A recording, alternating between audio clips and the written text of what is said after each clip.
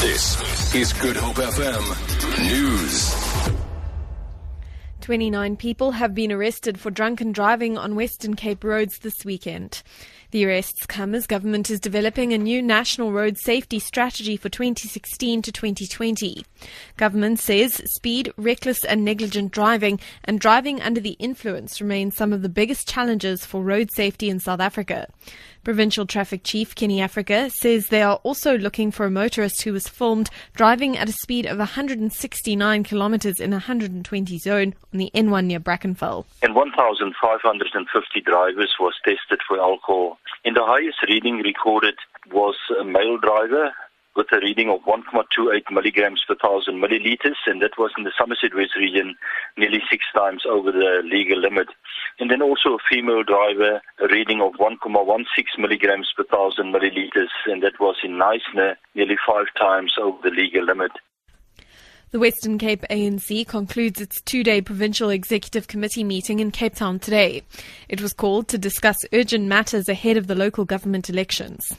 The party also invited all its mayors, councillors and public representatives in the province to give feedback on the state of governance in their respective municipalities.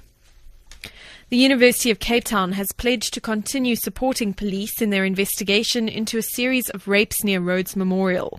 This follows the arrest of a 35-year-old man in connection with at least one of the rapes. The suspect has been linked to a rape which occurred in November last year. In the latest incident, a woman was attacked and raped on Tuesday. Earlier, female students at UCT expressed relief that an arrest had been made.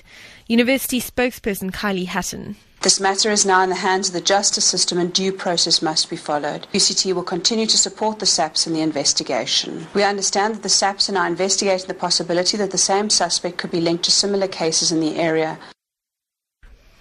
The suspect is expected to appear in court tomorrow. And the Lebanese cabinet has agreed to a temporary solution to an 8-month crisis over the disposal of rubbish. The government says this will resolve the problem while a permanent solution is being sought. The BBC's Sebastian Usher reports. Amid the stench of rubbish rotting in the heat of Beirut streets last summer, many Lebanese, under the slogan "You Stink," denounced the failures of their dysfunctional political elite. The problem arose when the main landfill site was closed with no alternative in place. The new plan will see that site briefly reopened, while 2 new sites will be set up. Although the protests have subsided, the problem hasn't. Recent video showed a river of rubbish belying Lebanese attempts to sell the much-vaunted beauty of the country to tourists. For Good Hope FM News, I'm Amy Bishop.